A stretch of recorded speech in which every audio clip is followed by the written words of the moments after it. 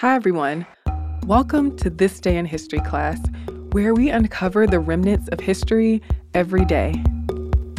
Today is February 24th, 2019.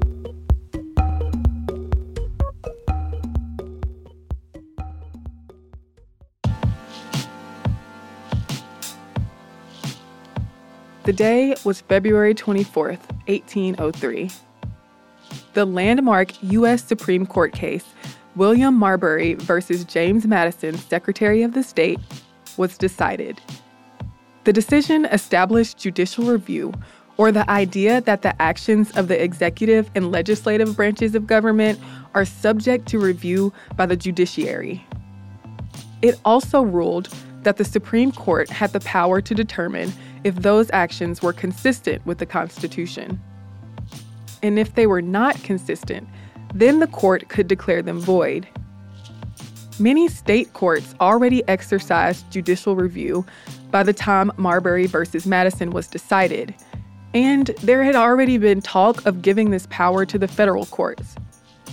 But this case helped establish the judiciary as equal to the executive and legislative branches in power. And the decision established the Constitution as the supreme law of the land, with the Supreme Court as the ultimate authority for interpreting it. The presidential election of 1800 had been a dramatic one. Democratic-Republican Thomas Jefferson narrowly beat incumbent President John Adams, who was a Federalist.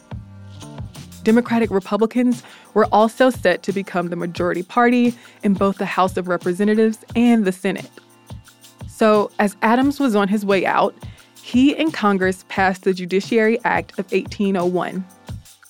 The act created a bunch of new judicial offices, and Adams proceeded to pack those offices with Federalists in what appeared to be a last-ditch attempt to strengthen Federalist power and throw Jefferson for a loop.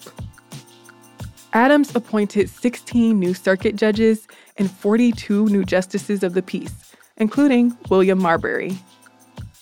The Senate approved the so-called midnight appointees, and Adams signed a slew of commissions for the new judges. Secretary of State John Marshall, who had been appointed Chief Justice, notarized the appointments.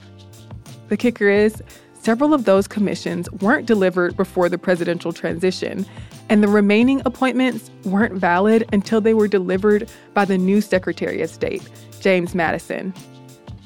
And once President Jefferson took office on March 4th, 1801, he told Madison not to deliver the commissions.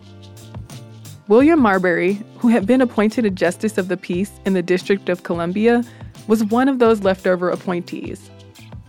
So Marbury petitioned the Supreme Court to get Madison to deliver the commissions, asking the court for a writ of mandamus, forcing delivery of the commissions. A writ of mandamus is an order from a court to a public agency or governmental body that commands that entity to perform an act required by law that it has refused or neglected to do. The court did rule that Jefferson and Madison were in the wrong for refusing to deliver the commission, but it also didn't make Madison hand over the commission.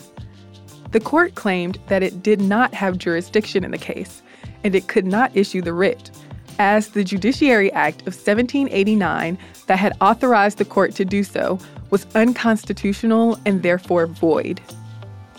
The Judiciary Act of 1789, Chief Justice John Marshall pointed out, extended judiciary power beyond that given in Article 3, Section 2 of the Constitution.